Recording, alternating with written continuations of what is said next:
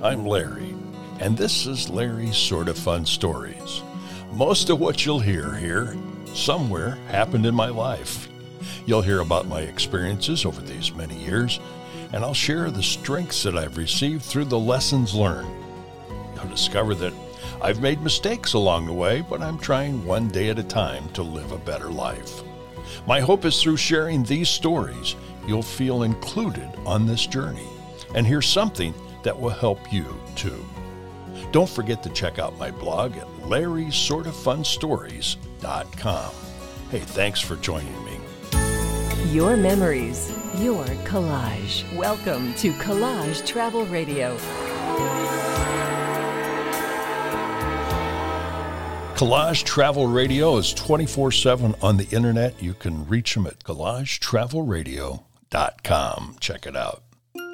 Last week's episode was a story of how I got to Lincoln, Nebraska.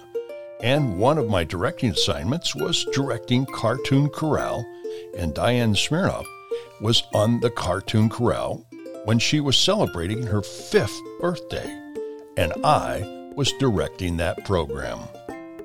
So I wanted to share with you a little more about my interaction with Calamity Kate from Cartoon Corral. For me, Cartoon Corral was an interruption in the production schedule of completing local commercials that were being videotaped in the studio in the afternoon. Many times we'd have a studio full of cars from a local car dealer, and then we'd have to clear the studio just in time to get the Cartoon Corral set up in time for the kids to enjoy their moment of fame on TV. Lita Paula Drake, a.k.a. Calamity Kate, was one of the hardest working people I've known in television. She did everything from stage acting and newscasting to producing the daily live show called The Morning Show on KON KGIN TV, plus her popular character of Calamity Kate.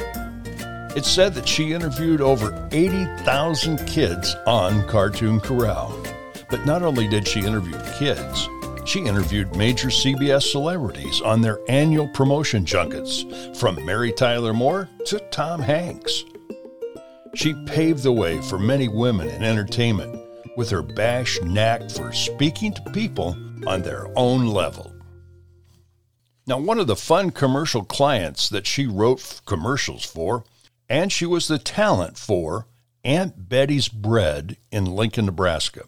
Seriously, she came up with the slogan, "Bun meals are fun meals. Get Aunt Betty's buns." She could keep a straight face every time she read that line. I got to know Lita better because she was also the producer and was the talent for a show called Gateway to Home Buying. This was a 2-hour show that ran on Sunday morning. It was unique because it was skirting the then time limit of a commercial program. Back then, you were only supposed to run a certain number of minutes of commercial matter per hour, not like the infomercials of today.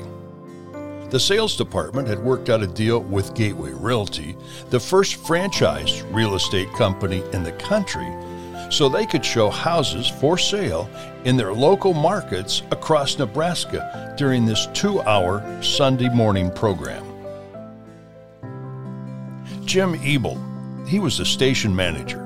He actually came from WMBD in Peoria, where I came from. Jim Ebel was the station manager, and he was a very smart engineer for the Fetzer Company, and he had created 1011 Strong, to be seen as far west as Scottsbluff, Nebraska. He had the station purchase a station in Grand Island, Nebraska, to simulcast Channel 10's programs and then microwave the station's signal to low-power translators in various communities.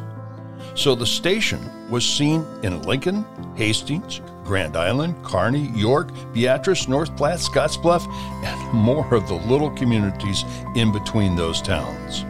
Historically, the station had some of the highest news ratings in the country. The one station reached practically across the entire state. KOLN-TV, Channel 10 in Lincoln, remained the only commercial station in Lincoln for 40 years. At that time, many of the local television markets were fighting to keep cable TV out of their markets. However, Jim Ebel welcomed the population of cable TV into Lincoln, Nebraska. By offering other stations to be seen from around the country via cable, this kept the addition of a competing station to be established in the Lincoln market. The first franchised real estate company was founded by a retired Lieutenant Colonel Raymond Gottner. Colonel Gottner had flown B-17s, B-29s, and became the commander of the 71st Airborne Refueling Squadron. He was selected to be the first pilot to land on sea ice to determine whether an emergency landing of a large aircraft on sea ice would be safe. After serving in the United States Air Force for 21 years, Colonel Gottner retired and became a realtor. The colonel had the vision to take advantage of the coverage of the TV station, and he created franchise Gateway Realty offices in most of the cities. Each Sunday morning, Lita Paula Drake, a.k.a. Calamity Kate, would show houses on slides that were sent into the Gateway office in Lincoln, and Lita would videotape segments for the Sunday broadcast on a Friday night. This was another of my directing assignments. The way the station got away with showing houses for sale and advertising each local franchise real estate office was by running cartoons in between home segments. That created the program Content Time. And that's how I got to Cartoon Corral in Lincoln, Nebraska. But that is actually what led me to a more involvement in Gateway to Home Buying at Gateway Realty. On Friday evenings, the Gateway to Home Buying segments were produced. After 2 years of working this program, I could see that Gateway Realty actually was in need of a full-time advertising department.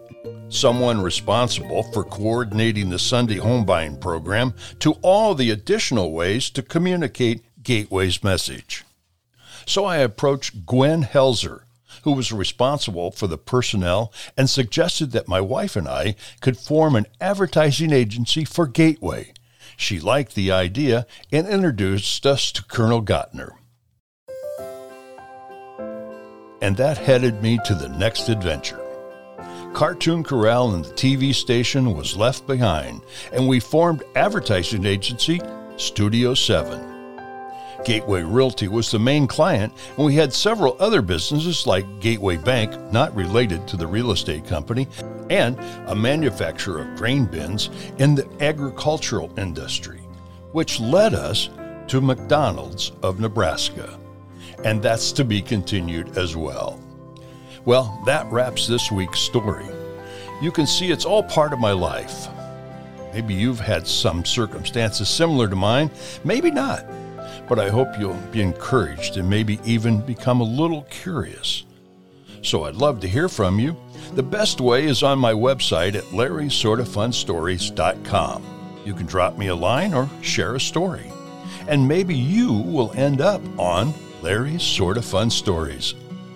I hope you'll join me again next week and find out what happened in my life. Again, thanks for listening, and until next time, I'm Larry, always looking for a sorta fun story to share with you.